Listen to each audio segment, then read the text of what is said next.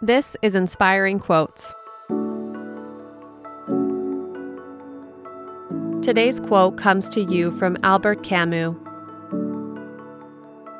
In the depths of winter, I finally learned that within me there lay an invincible summer.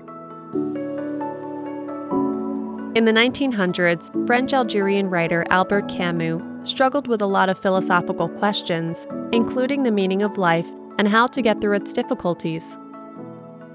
In novels, plays, and essays, the Nobel Prize winner explored the depths, heights, and wonders of our existence.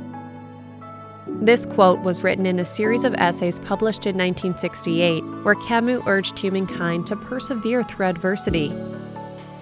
In this volume, he wrote about recovering from World War II, saying, "We must mend what has been torn apart and give happiness a meaning once more." Camus' writings about resilience were inspired by the specific struggles of his time, but his hopefulness and belief that light outlives the dark is timeless. Have an inspiring day, and we'll see you tomorrow.